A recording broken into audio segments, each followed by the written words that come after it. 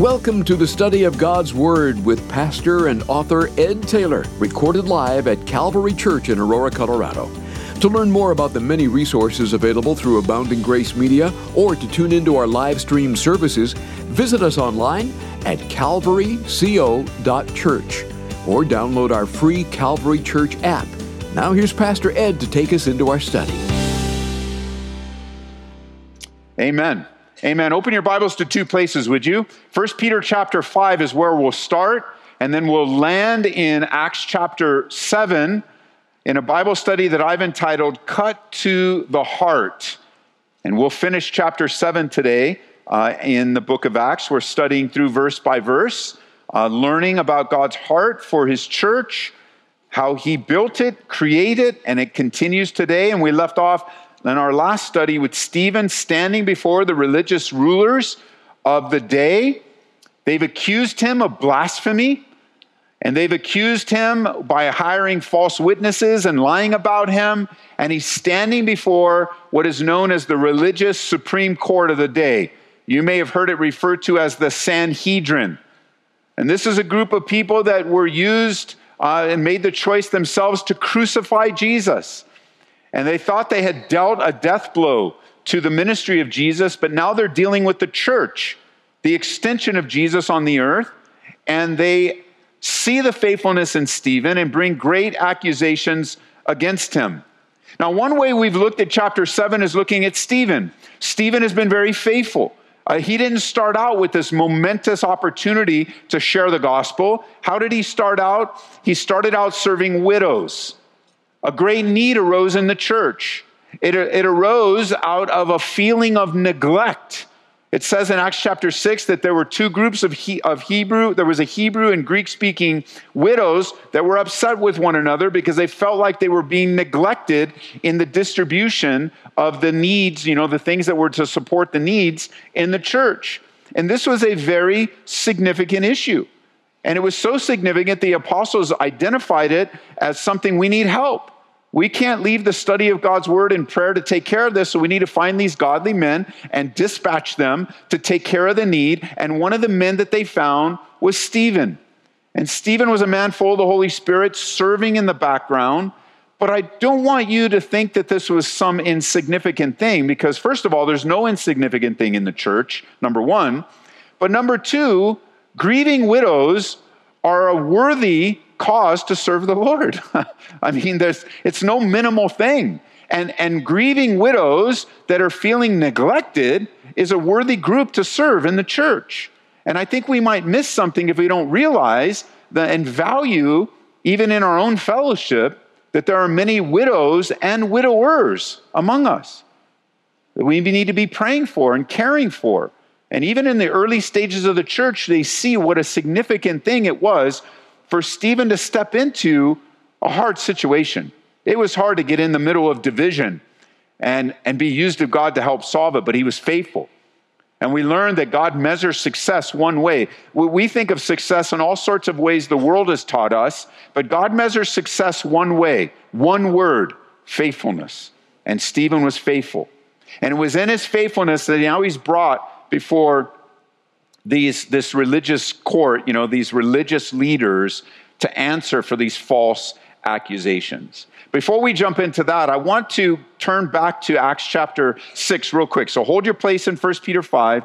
Go back to Acts chapter 6 very quickly, just so you see it. I don't want you to miss this word as we go back and review how this all started. It says in verse 1 of Acts chapter 6, in those days, when the number of the disciples were multiplying, there arose a murmuring against the Hebrews by the Hellenists because their widows were neglected in the daily distribution. Circle the word neglected. It literally means to fail to care for properly, or it also can mean to not pay proper attention. So whether this was real, 100%, whether it was perception, 100%, or it was a mixture of both, it was significant because this was something that was floating in the early church, caused complaining, caused murmuring. And it's a quick reminder I have for us today about part of the spiritual warfare of being in a church being a part of a church family, and specifically being in our church, especially if you're brand new. In a larger, growing church, there is the spiritual attack of the enemy upon your mind of feeling neglected. Neglect is just an issue that comes up over and over again. Again, whether it's 100% true or 99% false, it doesn't matter. That feeling comes and the enemy capitalizes on it, attacking you in that area. The enemy will use this feeling specifically to try to isolate you or cause you to run. And many times it's running away. Listen, the Bible says this in Proverbs chapter 18, verse 1. A man who isolates himself seeks his own desire. He rages against all wise judgment. And so the isolation of nobody cares, nobody knows, it's really a Western mindset. I mean, it's kind of a human mindset as well, but it comes from the feeling of, I'm coming to a church family and all I want to know is, what do you have for me? What do you have for me? And you're going to have to deal with that attitude, no matter whether it's a church or any other area of life. Because when you and I were born again, that attitude got flipped around. And now when we walk into a place, when we walk into a situation, or we walk into a church, it's not, what do you have for me? The attitude in the Spirit is, what do I have for you? God has put me in your life to serve you. Not just Ed, the pastor, but all of us as believers. And it's not, if you walk in with those types of expectations, then you're going to be disappointed quite a bit. Because it's not about what you have for me. It's, what do I have for you? How is God going to use me to serve you? And so the enemy would love to isolate you with all sorts of feelings, real and imagined. And it's in that isolation that men and women begin to fizzle out and they become prey for the enemy. So let's look at the enemy's tactics here in 1 Peter chapter 5. And this is before we get into Acts 7. I want to remind you that this is the early church was dealing with this too. It's not necessarily a 21st century phenomena, although we have our own issues and our own cultural pressures, but this neglect came into the early church very quickly because it's a tactic of the enemy that's well worn and overused to some degree. Notice verse 8, 1 Peter 5. 1 Peter chapter 5, verse 8. Be sober and be vigilant, because your adversary, just circle that word adversary, and I want you right next to it, enemy, someone who comes against you. Your adversary, the devil, walks about like a roaring lion, seeking whom he may devour. And we know Jesus said already, the motive of the devil is that he doesn't come except to kill, steal, and to destroy. Here, Peter gives you another angle of it, that he's like a lion walking around looking for someone to devour, looking for someone that is vulnerable. And when the enemy attaches his attacks to emotional situations or even real situations, the enemy can be very successful. And so there's always a battle. We're always engaged in the battle. It doesn't let up. There are different seasons of where things are easier or harder, but in times of struggle, times of anxiety, frustration, times of peace, times of blessing, you have an enemy, the devil. And he's walking around seeking even among us who he can devour. When you think of adversary, don't just think of enemy, but also think of an attorney. An attorney. It reminds us of an attorney who's arguing and doing what he or she needs to do to win the case. The enemy is always accusing you. Think of not only an attorney, but also an accuser. The Bible says the devil is the accuser of the brethren, accusing us day and night of things that haven't happened and that aren't true. He's on the prowl, looking to devour. And here you are wanting to grow and be used mightily of the Lord, and the devil is coming against you. So what? Be sober, clear-headed. Be watchful, or you can write next to that, on guard. Stay on guard. And then notice verse 9, resist him. And the Bible doesn't say yell at the devil, scream at the devil, rebuke the devil, the Bible says, resist him. Don't allow him any progress. Or as one of the picks of the month we had not too long ago, don't give an enemy a seat at your table. That table has been set by the Lord himself for you to enjoy with him. And he doesn't get a seat. Resist him. Steadfast in the faith. And then remember, he says, that the sufferings you're going through, your brotherhood around the world is going through it. And so there will be attacks.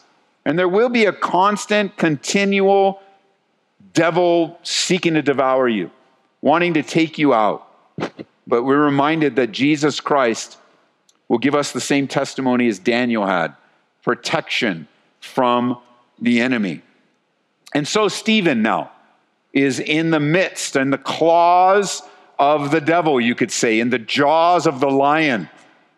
And yet he's taken the opportunity of all these accusations and all these difficulties, and he's turned it around for an opportunity to share the gospel by rehearsing the nation of Israel's history. And today we come to his conclusion, which isn't an easy conclusion. But Stephen has been faithful, ministering to the widows. He's been faithful in this opportunity before the Sanhedrin, the religious rulers. And he turns things around and reminds them of Abraham's history, reminds them of Joseph and Moses. And now pick up with me in Acts 7. We left off in verse 44. Our fathers had the tabernacle of witness in the wilderness, as he appointed, instructing Moses to make it according to the pattern that he had seen, which our fathers, having received it in turn, also brought with Joshua into the land possessed by the Gentiles, whom God drove out before the face of our fathers until the days of David, who found favor, verse 46, before God and asked to find a dwelling for the God of Jacob. But Solomon built him a house. Remember, one of the accusations was that Stephen blasphemed the temple. And you got to understand something. In the Jewish mind, especially in the first century, the temple was almost at idolatrous status. They valued the temple above everything else. And it was a very important structure. They found their value and their worth in this building. You know, what's interesting is if you go to Israel with us, we're going again in April, and you go with us in April, we're going to take you on one of the visits in Jerusalem to a little room known as the Temple Institute. And this group of Orthodox conservative Jews are ready, as I speak, to rebuild the temple. They don't believe they're fulfilling prophecy, but we know they're fulfilling prophecy, and they're ready to build the temple. They've just flew over, if you're following the news, some red heifers that have been raised in Texas, and they are ready even to start sacrifice somewhere on the Temple Mount without the temple. But one of the things you'll learn in the Temple Institute is that these guys really believe that this building, when they rebuild it, not God, not Messiah, but this building will bring world peace. It's a fundamental internal belief that they have. Well, they didn't invent that feeling. The first century Jews, these Sanhedrin, they valued the temple over and above being right with God. They rejected Messiah, illegally crucified him, but they value the building. And it doesn't make sense. Idolatry never makes sense. And so he takes them back and he says, look, you guys had the tabernacle. It came in. I love this in verse 45. It says, Joshua came into the land possessed by the Gentiles, but God drove them out. So you see with Stephen, he talks about the fathers, and he talks about the faithfulness of God. Talks about the fathers, talks about the faithfulness of God. And we know that Moses was given the master blueprints for the tabernacle, but it wasn't about the tabernacle. And God allowed Solomon to build the temple, but it wasn't about the temple. It was about him all along. And then he says in verse 48, however, as important as these buildings are, however, the Most High does not dwell in temples made with hands. As the prophet says, heaven is my throne, and earth is my footstool. And what house will you build for me, says the Lord? Or what is the place of my rest? Has my hand not made all these things? As Stephen is teaching them, he's bringing them to a conclusion. He's like, as important as the temple is, don't think that God dwells there. That's the only place where God is. And then he goes back and he quotes in Isaiah of the immensity of God. And he doesn't want them to miss it. I mean, even as we meet today, I think it's abundantly obvious that this building cannot be God's house. That God doesn't exclusively reside here. When you guys all leave, God sleeps on the stage and takes a nap and he never leaves the building. But as silly as that sounds, there are churches today, believers today, that value buildings and property more than they do their own relationship with God. It becomes idolatrous. Now, you should understand how this room, how this building is when it's empty. It's lifeless. It's cold. We turn the HVAC off so we don't have all the electricity running. It's cold. It's hollow. It's dark until people show up. And then it comes alive. I mean, even this room just a couple hours ago, the lights were off. It was cold and it is lifeless because you're the church. And you just have to be careful whether it's this building, whether it's some possession that you have that doesn't rise to the level of idolatry. That's where they're at. He's very carefully crafting. And again, Stephen encourages me because he doesn't take out a Bible. He doesn't have notes. This is the Holy Spirit working in his life. And he has very, very hard things to say by giving them a history lesson of knowledge that they already have. And many times sharing the gospel with people, you're doing the same thing. You're using life circumstances and you're using connection points to share with people things they already know, trying to bring them to a place of surrender to God. Stephen's setting the pattern here. And there's a very specific pattern that he's setting, and that's this, to these religious rulers. I mean, you got to think of the intimidation that's going on here. These guys have his life in their hands. Very intimidating. It would be the equivalent of standing before our own Supreme Court today, and their decision will dictate your life. And you're going to make a strong argument against them, except that they have all the authority. Very, very difficult. But he's setting a pattern that throughout their history, their fathers have rejected God's anointed rescuer. Every time God sent a helper, they rejected it up into Jesus. Here's his conclusion. I want you to consider the difficulty of delivering this message. He says in verse 51, "You stiff-necked and uncircumcised in heart and ears." You want to circle the word stiff-necked. We don't use that word very often, although you get the word picture. You're inflexible, you're rigid, but here's the word that you might sound more familiar to you. You stubborn. He's speaking of their stubborn resistance. And the idea of uncircumcised in their heart speaks of a heart that's hardened and not dedicated toward God. There is no sign on their hearts that they are soft toward God. And says, this is your problem. Just like your fathers before you, you too are stubborn, stiff-necked. And notice he explains it to them in verse 51. He says, you always resist the Holy Spirit. You always resist the Holy Spirit. As your fathers did, so do you.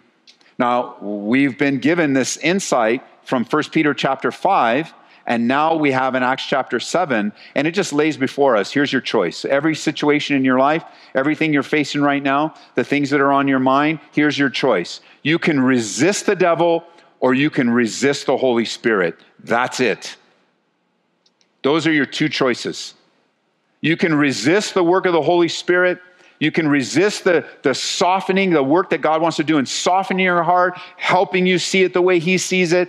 You can resist God, or you can resist the devil, but there's not a third option. And here you find that resisting God puts you and me in a very difficult place. We become stubborn, stiff-necked. We become uncircumcised in our heart and our ears. Not only are our feelings affected, but now we're not hearing the Lord anymore. We're stifling the work of the Holy Spirit. We are in a position where we are grieving the Holy Spirit, holding back his faithful work. Jot it down in Proverbs chapter 29 and verse 1. I'll just read it to you. It says, "He who is often rebuked and hardens his neck will suddenly be destroyed, and that without remedy." And you know, God has given every man, woman, and child a free will. While there's a lot of theological debates on that, just understand, you can make a choice. You can choose to resist God or choose to resist the devil. And how you make that choice has great significance for your life. Let me just say, you resist God at your own peril. You do it to your own damage, tearing down your own life. It reminded me of an old illustration about a captain of a ship that were looking into the dark night and saw the faint lights in the distance. And immediately he told his signalman to send a message, and he sent this: "Alter your course 10 degrees south." And promptly a message came back that said, "Alter your course 10 degrees south." And the captain was angered. His command had been ignored. So he sent a second message: "Alter your course 10 degrees north. I'm the captain." And soon another message was received back: "Alter your course 10 degrees south. I'm a seaman, third class Jones." Immediately, the captain sent a third message, knowing that fear that it would evoke in the person receiving it: "Alter your course 10 degrees south. I'm a battleship." And the return reply came: "Alter your course 10 degrees north. I'm a lighthouse." And you know, if you don't want to alter your course, you're going to crash upon the rocks. And it's going to be very painful for you and everyone that's looking to you and following you and depending upon you. Alter your course, God says. It's almost like God, like the captain, going, "I don't think you understand. I'm God. Alter your course."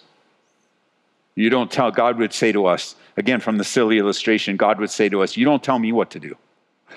I tell you what to do because I love you. I want what's best for you.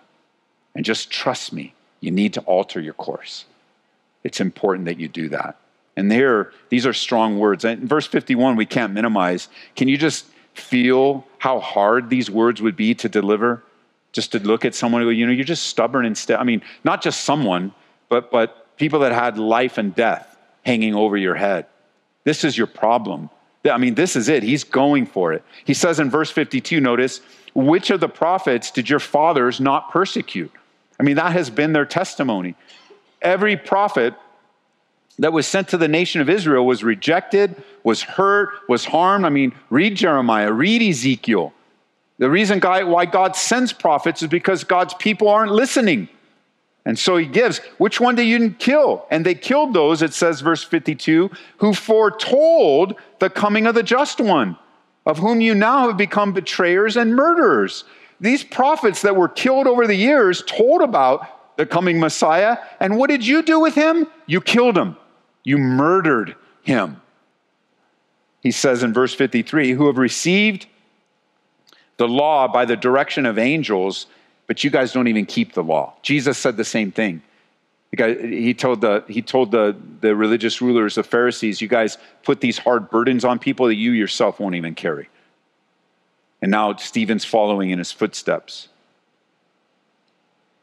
Notice in verse 54, it says, "When they heard these things, they were cut to the heart, and they gnashed at him with their teeth." Now, can you get the visual of that? These are grown men, probably older, leaders, like well respected, that people would stop and give them space when they're walking. They're all assembled in a semicircle around Stephen with all of the pomp and circumstance, and they're so angry that they're growling at him like animals. They're acting like animals in their flesh, not receiving the truth. Why? Why are they so angry? Because you notice not only are they gnashing their teeth, but it says that while they're gnashing their teeth, verse 55, Stephen's looking up. He's full of the Holy Spirit. He gazes into heaven, saw the glory of God, Jesus standing at the right hand of God. He says, look, I see heavens open, the Son of Man standing. And so they're gnashing their teeth in verse 57. Now they're crying out with a loud voice. They're stopping their ears, and they ran at him with one accord. So they're gnashing their teeth, and they're, I don't even know how it looks. If they did this, but they're out of control. They're completely out of control because they resist God. They're full of anger and wrath. Why? Why are they so mad? Well, I think it's a real practical answer, actually. I think it's practical. Their plan didn't work. They came up with a human plan, take care of Jesus, that will scatter his followers, and we can get back to our religious business. But that's not what happened. They killed Jesus, and the church was born. And the church is at this time, the same time we read in Acts chapter 6, at this time, as the church was multiplying and growing, and they're seeing now their human efforts have led to the exact opposite. And even their accusations didn't silence Stephen. Even their lies didn't silence Stephen. Even their power and authority didn't silence the one that was looking up to heaven. This is the same group that condemns Jesus, and they're enraged. But while they're enraged, Stephen is engaged. You see him looking up. He has this fresh, verse 55, fullness of the Holy Spirit. He's able in the midst of his pain to see the glory of God. And he sees Jesus standing. And Stephen becomes the first martyr of the church. Because notice what happens. It says, in verse 57, they cried out with a loud voice. They stopped their ears. They ran at him with one accord, and they cast him out of the city and stoned him. Again, circle the word stone. They murdered him. They viciously murdered him. And the witnesses laid down their clothes at the feet of a young man named Saul, and they stoned Stephen as he was calling on God, saying, Lord Jesus, receive my spirit. Does that sound familiar? He knelt down, cried out with a loud voice, Lord, do not charge them with this sin. And when he had said this, he fell asleep. Does that sound familiar? Sounds just like Jesus hanging on the cross in some of his final words. Jesus is standing here, but we learn earlier that after the ascension of Jesus, he sits down at the right hand of the Father. Sitting down is a euphemism. It's used to describe the finished work of Jesus. When you sit down, you're done. It's over. As Jesus says on the cross, it is finished. But now we have another glimpse into glory, and we find Jesus standing there. And I believe it's instructive for us because we find Jesus here receiving the first martyr of the church. Now, for some of you, the word martyr might be a new word. The word martyr, M-A-R-T-Y-R, is a word to describe in the Bible those that lost their lives for the cause of Christ. Someone who specifically died because of their commitment to Christ. Their martyr. And here Stephen is the very first one. And this section of the Bible is the hinge. This is the hinge of all salvation history. If not the, it is one of the biggest hinges in the Bible. Someone once said that big, large doors turn on very small hinges. This is a big door, even though it's not a significant hinge. It's a big door for a couple of reasons. Number one, this martyrdom is going to bring on a massive persecution upon the church. And the church is going to scatter all over the world, number one. But number two, I don't want you to skip this little verse here that we read over very quickly in verse 58. The witnesses, it says, laid down their clothes at the feet of a young man named Saul. Later on, we find out this man named Saul came from a city called Tarsus. And you may hear him referred to as Saul of Tarsus.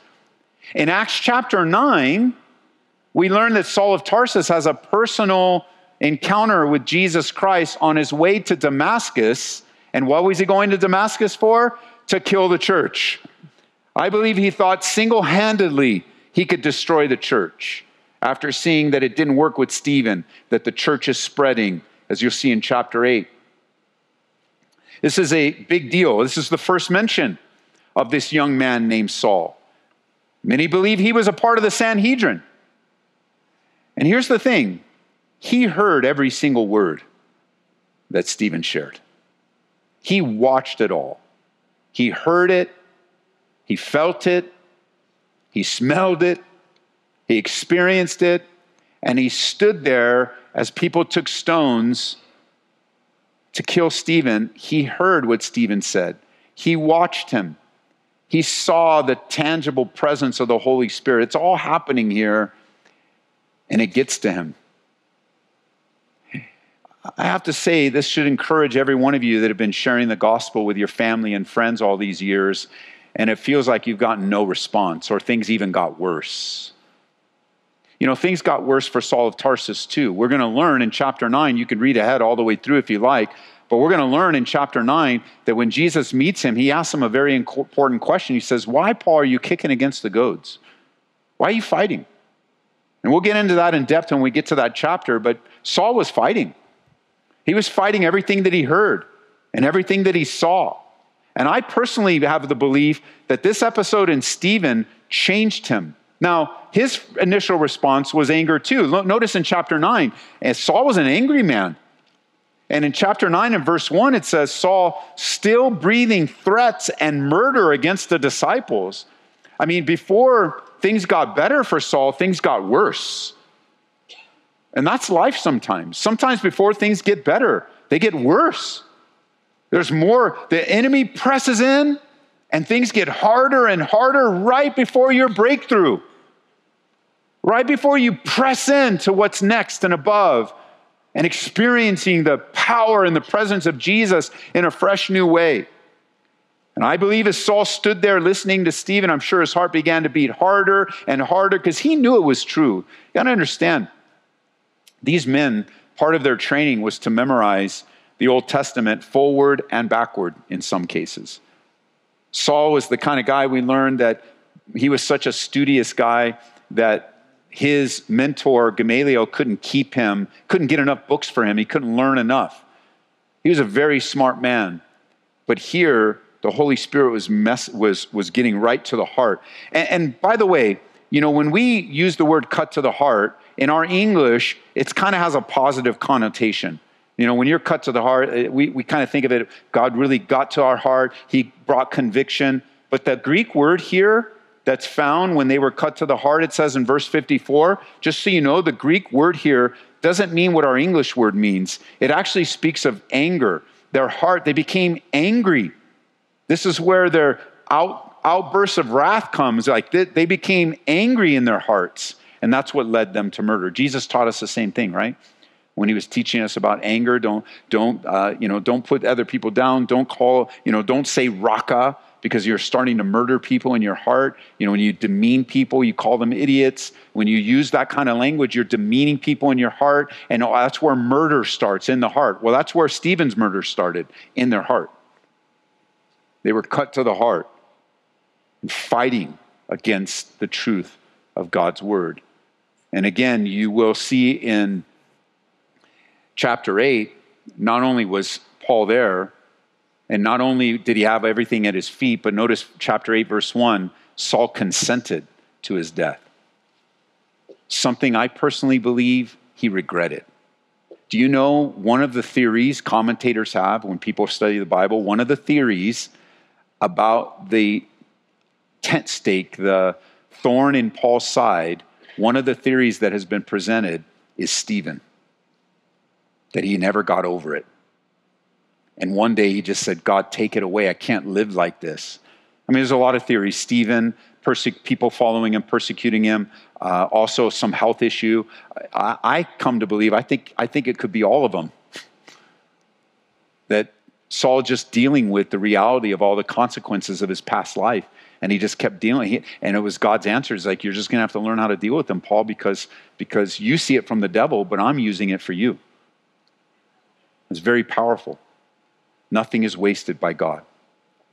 Now, as we close today, I just believe as I was putting my notes together, I didn't finish my study till about 3 o'clock yesterday. And so as I was praying over my notes, I was almost done. I felt like the Lord had a word for us in this chapter. And I wrote it down just like that. And here's the word. Here's what I believe God is teaching us in life, in Stephen's life. And it's this: the victory you're looking for is yours by faith. The victory is ours by faith. I want you to see this. Turn over to 1 Corinthians chapter 15.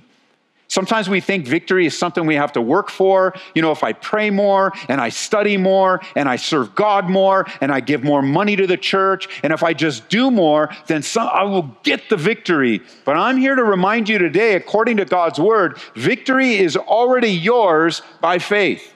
It is a gift of God. Victory is only something that you receive from God and live in it and operate in it. And notice, this is what the Bible says.